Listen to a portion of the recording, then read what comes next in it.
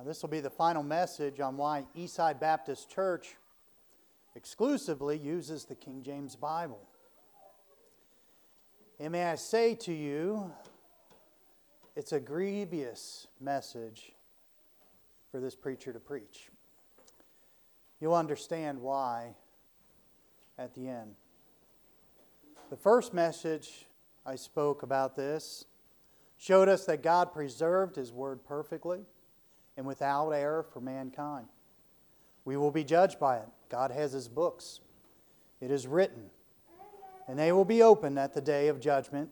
And this should produce a godly fear to closely examine what Bible we use. The second message revealed the simplistic foundation of God's Word that all Scripture must rest upon. God's Word, the English Bible, we must firmly sit on these basic truths. Man has willfully sinned before a holy God and therefore falls short of His acceptance. Mankind is totally incapable of removing his sin and the penalty of it. And it's only through the shed blood of Jesus Christ that there is remissions of sins for mankind. It's God's plan. It is God's Son. And it is revealed by the Holy Spirit of God. All of God, none of man. When man claims any work for his salvation, do you know what he is doing? He offends a holy God by adding an element of man's works to God's salvation. You are telling God that Jesus is not enough for salvation. There's something of you that needs to be involved in it, which is a total untruth. You also will have a shallow idea of what sin is. Sin, even one sin, is horrible, is unacceptable before God. What is sin? To understand what sin is, to me, it's easier to understand who God is first. There is no bad in God. Everything He made is altogether good, very good, and perfect. It's incapable of Him to do anything bad. 1 John 1:5 said, "This then is the message which we have heard of Him and declare unto you, that God is light, and in Him is no darkness at all." Therefore, sin, I would describe, is anything that is not of God. This is why Jesus was sinless when He walked as man on this earth. He only did what the Father told Him to do. That is why He could plainly say, "If you see me, you see the Father." When we do anything that is contrary to God's Word, it is sin. Adam and Eve ate of the tree of knowledge of good and evil, which was in conflict with God's command. 1 John 5:3 says, "For this is the love of God, that we keep His commandments." And I like what this says. "And His commandments are not grievous." Even if His commandments, the things He withholds, is all good and out of love. God had a single command to Adam and Eve, and it was not grievous at all. One simple reason they disobeyed it. Eve was deceived. Let me put it this way. She ate the fruit, ignoring the smell of it. Turn to Genesis chapter 3, verse 1. Genesis chapter 3, verse 1. We're going to go through this a little bit. And for a title of the message, if I don't say it again, for Andy's sake, a smelly message. A smelly message. Genesis chapter 3, verse 1 says, "Now the serpent was more subtle than any beast of the field, which the Lord God had made. And he said unto the woman, Yea, hath God said, Ye shall not eat of every tree of the garden." Did she not smell Satan right off the bat? First of all, a talking snake. There are only two animals recorded in the Word of God where animals spoke to man. The serpent to Eve and a donkey to Balaam. The Bible has no indication that talking to the animals was common. Sorry, Dr. Doolittle. It doesn't exist. After that, what kind of statement is that? Satan knew what God said. His question was merely to get the woman in conversation. Such a wrong statement would surely need to be corrected, wouldn't it? Or does it? 2 John 1:7 says, "For many deceivers are entered into the world who confess not that Jesus Christ is come in the flesh." This is a deceiver and an antichrist. "Look to yourselves that we lose not those things which we have wrought, but that we receive a full reward. Whosoever transgresseth and abideth not in the doctrine of Christ hath not God. He that abideth in the doctrine of Christ, he hath both the Father and the Son. If there come any unto you and bring not this doctrine, receive him not into your house, neither bid him Godspeed." There's a time to end a conversation with somebody who comes in with nonsense. "For he that biddeth him Godspeed is partaker of his evil deeds." So what does Eve do? She falls into the trap of continuing a conversation with Satan. "And the woman said unto the serpent, We may eat of the fruit of the trees of the garden, but of the fruit of the tree which is in the midst of the garden, God hath said, Ye shall not eat of it, neither shall ye touch it, lest ye die." Eve, again, is continuing a conversation. Let me tell you about conversations,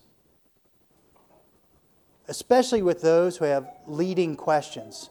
Questions that lure you into deeper conversations. The term is fishing.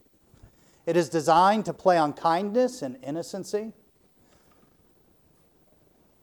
The term for those who are subtly attacked this way are termed as simple. Proverbs 22:3, and repeated again in Proverbs 27:12, "A prudent man foreseeth the evil and hideth himself, but the simple pass on and are punished." Simple comes not just in the form of being naive. It also comes in the form of pride.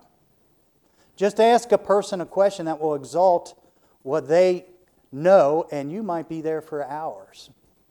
People love to talk about what they know and of themselves and all those sort of things. You can get a conversation going. Or the question can be baited with a form of simplicity called greed, of which we are all susceptible to. I remember Andy Utzi telling me that he was stopped by some men, I think it was at Lowe's, which had a very expensive home movie projector system, still in the box, that they would sell them for a fraction of the price. I mean, I'm talking, this was a good deal. They had their whole story of how, the justification, how they could do this, because they go to Indian Hill and they install these expensive home theater systems in there, and when they have an extra, they're not able to keep it. They have to either just leave it there, or they could just get rid of it before it goes there. I mean, a story. Can you smell it? I'll tell you what. You look at that thing. You look at that. You look how you could turn that money. That greed starts working with us, doesn't it? Greed can cause you to ignore the smell.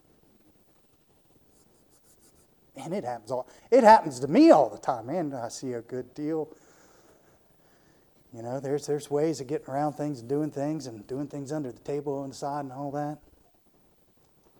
Let's look on what happens next with Eve. "And the serpent said unto the woman, Ye shall not surely die." Here she listens to a bold-faced lie. Let me tell you something. There are those who have lived a sinful life so much or strung out on drugs that will look at a loved one and tell a bold-faced sob story to cheat them out of money. And when questioned, they will use your integrity against you of you not trusting what they're saying, that you wouldn't believe them or family. They'll make promises of repayment and write it down, show you how they're keeping track of it. Can you believe after that they burn you the first time, they have the guts to burn you a second time? And can you believe, especially mothers will buy the lies time and time again. When Satan gets a hold of someone, they become master liars. It's amazing. I mean, I'm totally amazed. It's happened to me. It's hard to understand. Listen to Satan cunningly further sell the lie. Verse 5, for God know that in the day ye eat thereof, then your eyes shall be opened, and ye shall be as gods, knowing good and evil. And when the woman saw that the tree was good for food, and that was pleasant to the eyes, and a tree to be desired to make one wise, she took of the fruit thereof, and did eat, and gave also unto her husband with her, and he did eat. They ate without regards to the smell of the whole thing. A lot of your life, a lot of trouble you're going to have to stay out of is you're going to have to pay attention to your nose, folks. If you are not to be deceived in your Christian life and walk, you must develop a sense of smell. First of all, you need to know what the true Word of God is. You must be able to hear the Spirit of God reveal that truth to you. Everything else is suspect. And there are a lot of suspects. I can be a suspect. Preachers. We may tell you right or wrong. I've said some things before. I wish I wouldn't have said that way. You know, I just hope that went over. Hey, we're fallible. But you know who's not fallible? And what's not fallible? The Word of God and the Holy Spirit. And that's what I pray when I come up here, that is what takes action in your life. Anything else is suspect. First of all, let me give you a broad statement about the different versions of the English Bible. According to a Rose publication, 2007, besides the King James Version of the Bible, all other Bible translations were translated in recent history. The Revised Version in 1881, the American Standard in 1901, the rest, 19 notable versions in all from 1952 to 2005. This is where all these Bibles came from. They're new. That begins a strange odor in itself. Let's look where the smell is emanating from. You know how to do that, don't you? You smell something, you're like, and you try to find the source of the smell. Some of these versions are word-for-word translations, like the KJV, meaning that they are looking at the manuscript copies and translating word for word. Now, we'll talk a little bit later about this. However, but let's talk about half of these revisions are either paraphrase, which simply means some person writing in their own words what they believe the Bible is saying. A person is saying that. Or a thought-for-thought translation, attempting to say the same thought of a scripture in a more relevant way of today. Some are combinations. For instance, the Good News translation, GNT, Matthew 4:19, Jesus saith unto them, come with me and I will teach you to catch people. The NIV is considered a great translation, which is a combination of word for word and thought for thought. It says, come, follow me, Jesus said, and I will send you out to fish for people. The smell is starting to get a little stronger. Remember I said that word-for-word translations were produced from manuscripts. Now, manuscripts are copies of original autographs. The originals are gone, folks. Don't panic. By the way, the original 2 tablets of stone with the 10 Commandments have not been around for a long, long time either. No worries. God preserved His Word through reliable copying by the Jews and the early church, and were carefully copied and continuously distributed among His people. If not, we thus must believe that God could not preserve and make available His Word throughout all generations. That thought stinks in my mind. When I said half of the new translations were word-for-word translations for manuscripts, they are not all translated from the same manuscripts. They are not the manuscripts that the King James translation used. The KJV uses the Textus Receptus. Now, I know these are a lot of big words, or what is called the received text. This is the Greek New Testament assembled by Erasmus in the 1500s. It's the basis for the Tyndale New Testament, the KJV, and much of, yet not all, of the new KJV. We'll talk about the New King James Version a little later. What is important with these texts is that they are very complete. They agree with each other, the Textus Receptus. The manuscripts used were of Byzantine text type, which agreed with one another and were in the hotbed area of Christianity, the area where the East and the West trade routes met, the area of influence from the 7 churches mentioned in the book of Revelation. 90 to 95% of all ancient manuscripts found agree with the Textus Receptus. This is why they call it the majority text. Okay, that's another term for it. It's the majority because 95% of all that they found out there comes in and agrees with the Textus Receptus. The manuscripts are attached, now listen to this, to an unbroken chain of English versions. All those attempts early on, bought with by blood,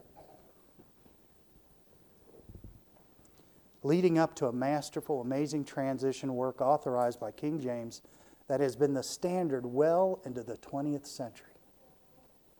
Hundreds of years. The standard of the Word of God. So what are all the other new version manuscripts based on? The Westcott and Hort text. Their manuscripts were from Alexandria, Egypt, not discovered or was not in use or around anywhere until it resurfaced in the 1800s.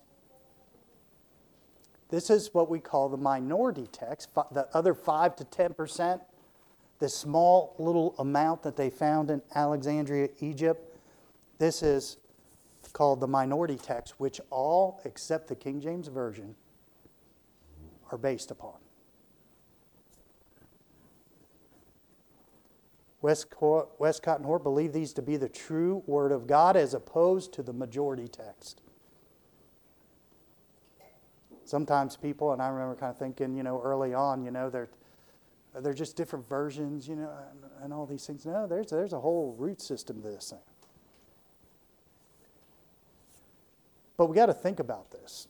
If the Alexandria text, this 5 to 10% of what has been found, if that is the Word of God, then people did not have the Word of God for 1,400 years. That doesn't smell right to me.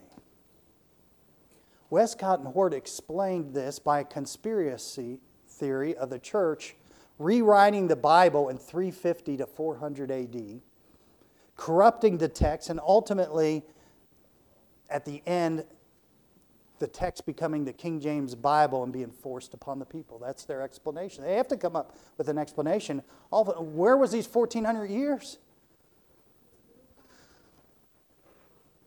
They stated that the Alexandria text had to go underground because of the conspiracy. So what they are saying is God somehow was not strong enough to keep His Word available to all people for these 1,400 years. That does not smell to me. That stinks. And besides that, there is no evidence of such a thing in history happening. Nothing. Not a shred of it. Remember me telling you that people can tell bold-faced lies to your face? We don't like to believe that, because, we may want to think honestly, nobody would do something that bold. The other thing they say is that these manuscripts are older and therefore the most reliable. Now, I'll tell you what, when I get of age, just because I'm older, I'm not going to be the most reliable. I tell Tim and John, boy, wait till you see what I do to you when I get older. Perhaps these older manuscripts were just plain inaccurate. Let's examine them. Found in 1844, having been lost for 1,400 years, a man at a Catholic monastery, presumably the place of Mount Sinai, which is questionable that that's really where Mount Sinai is. He was told that there were burning manuscripts to get rid of, so he tried to find some. After not finding any, he went to bed, and he got in his bed, and his hand hit the wastebasket. He heard a rustling, and he found a papyrus manuscript that he named Sinaiticus, as in Sinai and then cuss at the end. Wow. God resurfaced His Word after 14 years by discovery in a trash can. That just does not smell like God to me. The Sinaiticus is missing some 237 words. Wonder why new versions do not have some verses? There are blank spaces where a word ought to be or the word had been blotted out.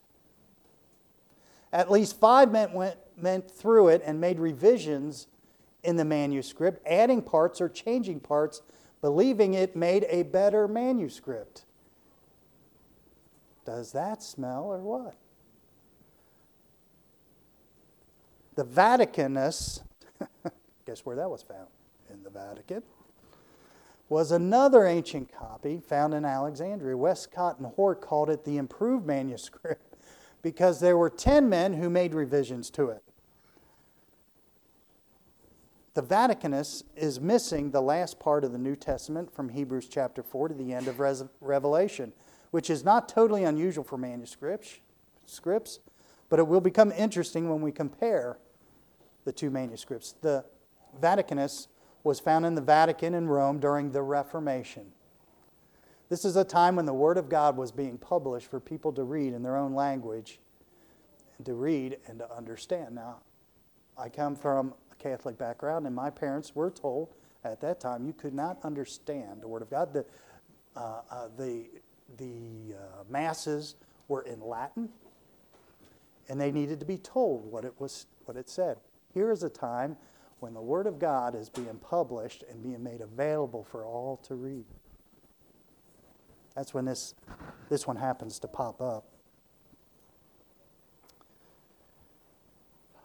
The Catholics told the people that they went through their archives and found the real Word of God.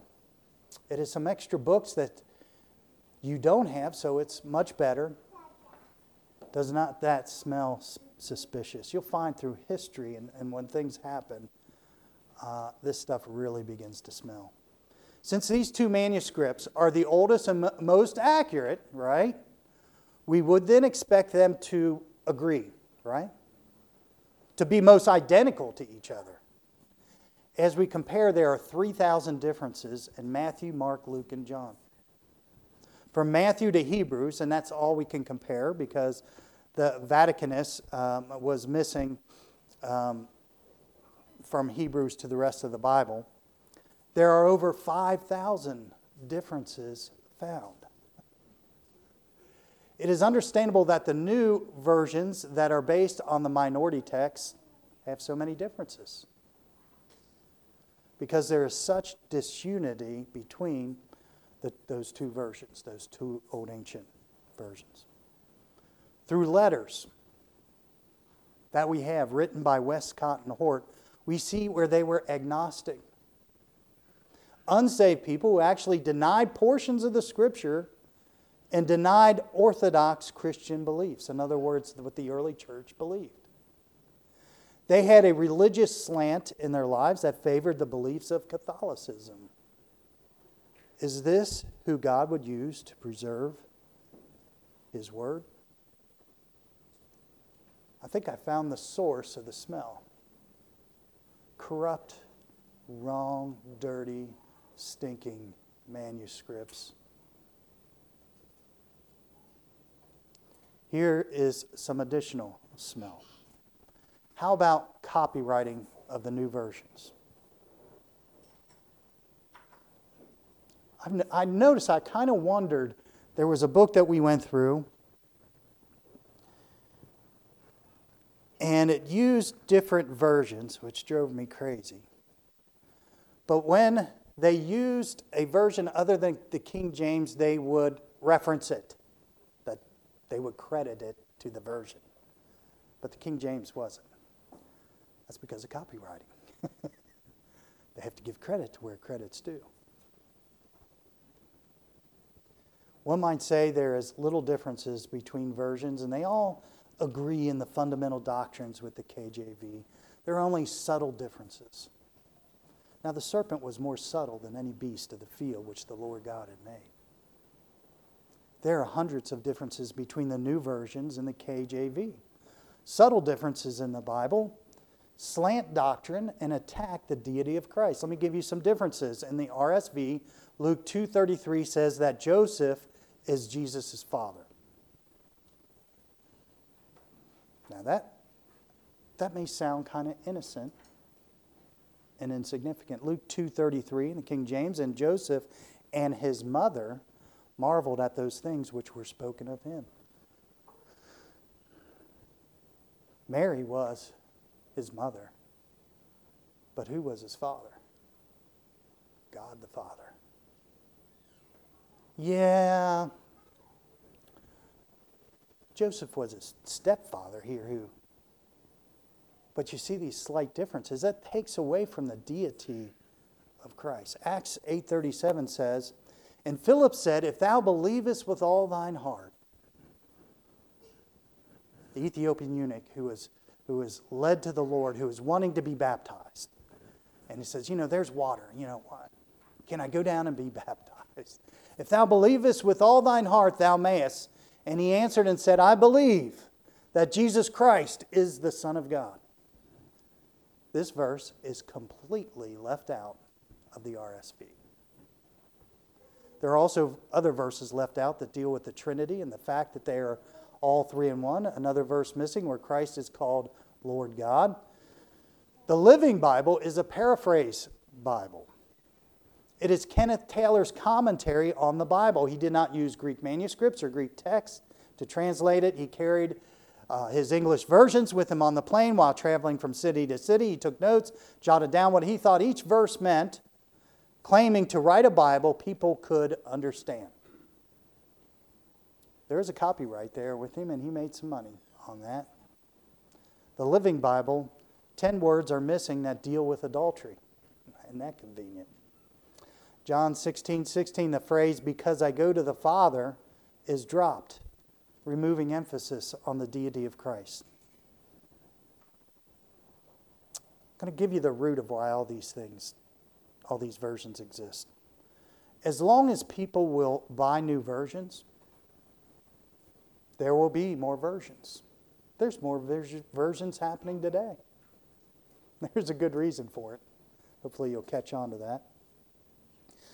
The KJV is not copyrighted and has stood alone as the sole English translation as the Word of God for hundreds of years.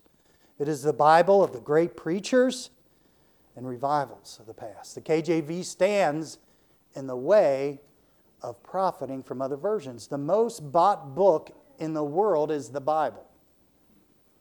Other versions stand to profit by taking market share from the sale of Bibles. Somebody's going to buy a Bible, or they may buy a couple of versions of Bibles. The more they can get of this market share, the more they can sell. If there's no market, the versions will cease. They constantly revise Bibles and market them as improved. It is common that they will say, and it's interesting that it is better than the King James. Why are they always, it's better than the King James? And people are buying it. You know why? On man's word. Man's work and man's deception.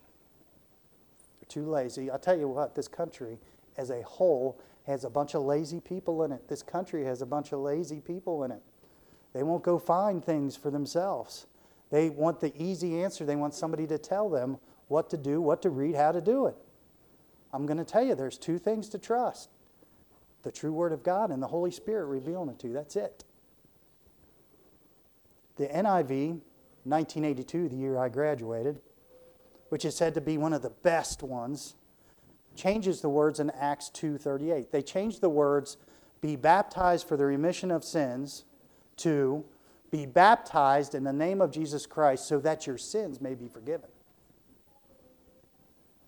There are people who say that in Acts 2:38, it was a bad translation in the KJV. Here's an explanation that I found that was pretty good, I thought. John went to jail for stealing. Not necessarily John. Why did he go to jail? For stealing. Did he send them to jail in order to steal? Of course not. They sent him there because he had already done it. Acts 2:38 says you get baptized for the remission of sins. In other words, you get baptized because your sins are already remitted. The NIV has conveniently reworded the Bible to teach the doctrine of baptismal regeneration. And that means that it is necessary for salvation that you must be baptized, that is integral and a must and a need. And we could go on with these differences, subtle differences that at surface you may not think of, but it's starting to teach a different doctrine. What about the books of the Apocrypha? The Textus Receptus, okay, the received text, the majority text, included them. But they were clearly identified as non-canon or otherwise not Holy Scripture. They were only identified as additional resource of study. They were not the written Word of God. The books of the Apocrypha, which were written in the silent years of the Bible, but some versions include them like they are Holy Scripture, put them in there right along with it.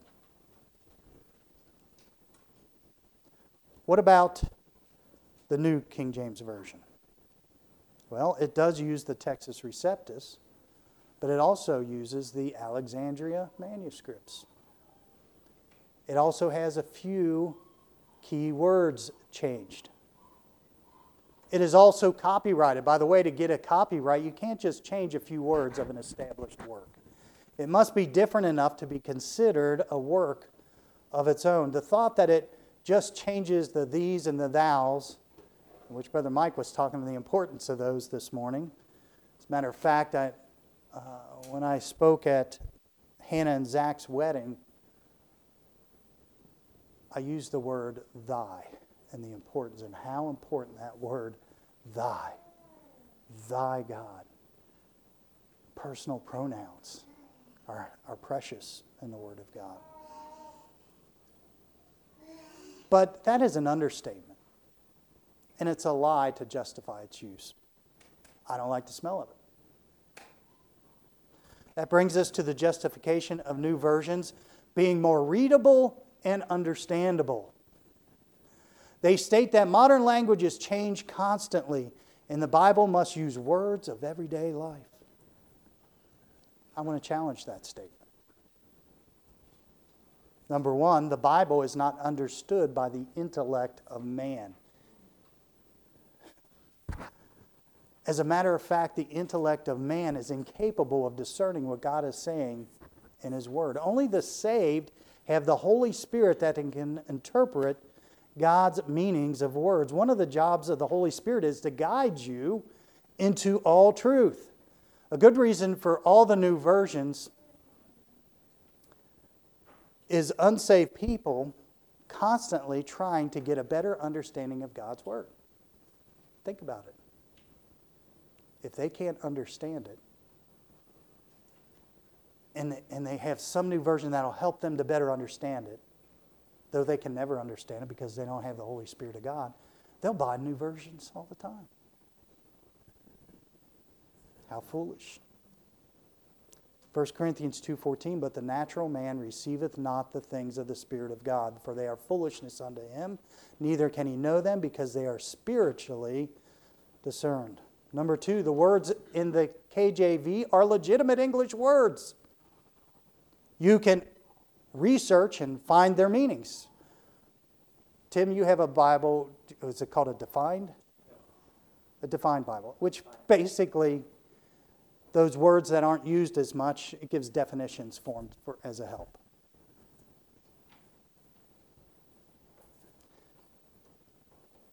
The Bible was never meant to be a convenient read.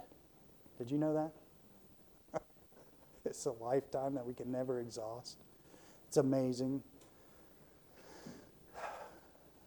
It's rich. God wants us to search for it as treasure. The Hebrew Old Testament, copied word for word, well over 1,000 years, dared not to change a single jot or tittle. Did the Hebrew language change? By the statement of the New Version writers, it must have gone over huge changes. But did they change the Word of God to reflect the most relevant word use and changes so that it can be more easily read?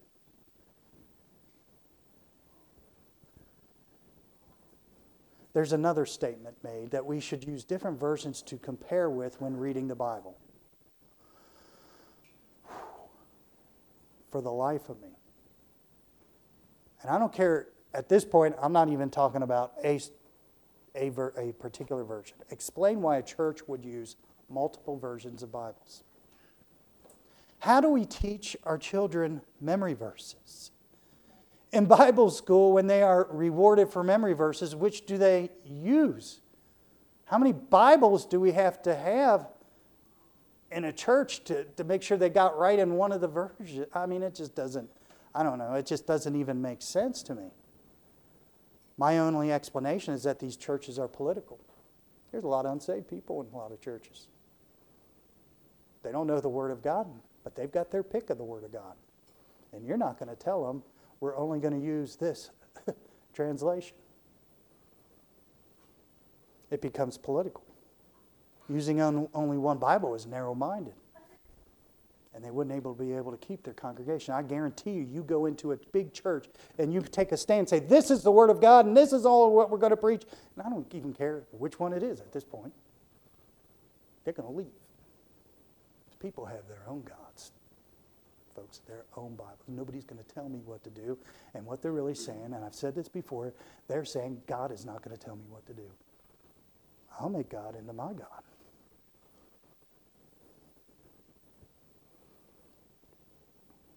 Why would a book writer use different versions and references? Because he is using different versions to justify what he believes the Bible is saying. See, he's trying to get over his point.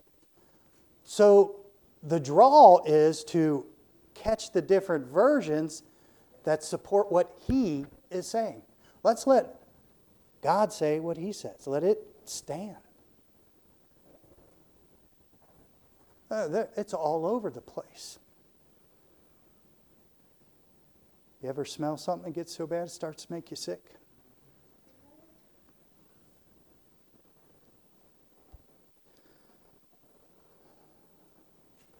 I'm tired of smelling this morning.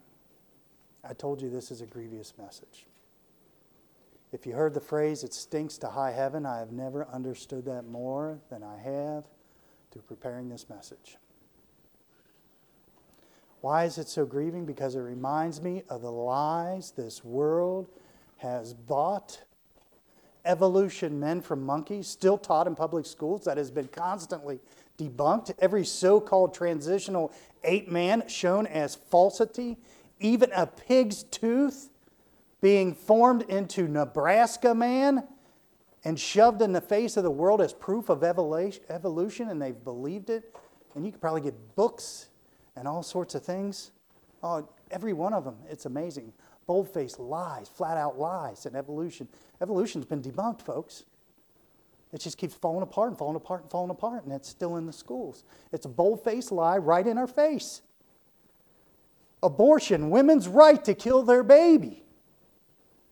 It's in our face. We could go on and on. I'm reminded of Hitler's mantra. If you tell a lie hard enough, consistent enough, long enough, the people will believe it. And it happened. It's happening. It's happened right in front of our faces. Liars. We could go on and on. It is true, the same mantra prevails today. It's reached our churches. Our churches are a mess, talking as a whole. It's crumbling apart because of what they believe, really, what the Word of God is. The church is supposed to be the ground and pillar of the truth, yet it's crumbling. There's only one thing, and I've repeated this several times, that you can trust. And that's God's true word and His Holy Spirit signifying it in your hearts. With heads bowed and eyes closed, pianist coming to play. Oh, there's tons and tons of stinky trash I can put before you. That's not pleasant. I'd much rather be just preaching on the truth and let God's Holy Spirit work in our lives. But it's important for you to know some of these things, to understand these things, why we use the King James Version of the Bible. I could have went on and went on with what all smells so good about the King James Bible. I just don't have time for that. It is a wonderful work when you study it.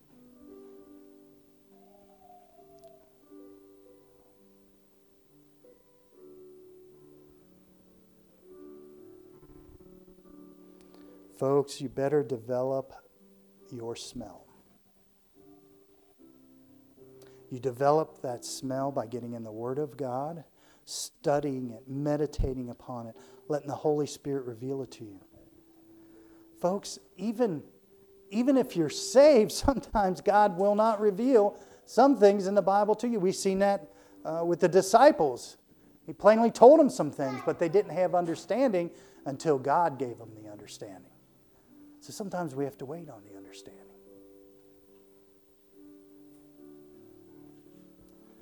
Until you develop that smell, you are suspect to a bunch of subtle liars in this world.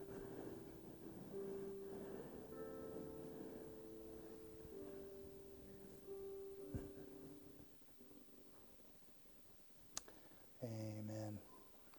Like I said, there's so much there. You could spend your life looking at these things, but why? There's just no good reason. We've got the Word of God. It's been there. It's been established. It's been used. God's used it. There's no reason to change it. We're still speaking English. I think about it. I thought about it. And if we got to use the modern language, is there a Bible for the South that uses you all and zinc and chimleys and Davenports and whatever all their words that they use? Then I thought about the Northeast of a version that is fast speaking with cuss words in between. Or go to the hood. I don't even know how to speak that language. Well, we have English. Problem is we don't know our English too well. But we have ways to find out. We have the Word of God. There's just no reason for any other version. Simply that. When you look into it, it stinks so bad it makes you sick. Let's pray. Father, thank you for your blessings this morning. I pray, Lord God, that we would just look to you, look to your Word, look to your Holy Spirit. Watch the Holy Spirit reveal the truth in it. And then may we be able to help others out of their ignorance. Maybe. I don't know. But may we, as Mike said, love you enough to make all of your blood do all it can do through all it can for your honor, for your glory. For we ask it in Jesus' name. Amen. You are dismissed.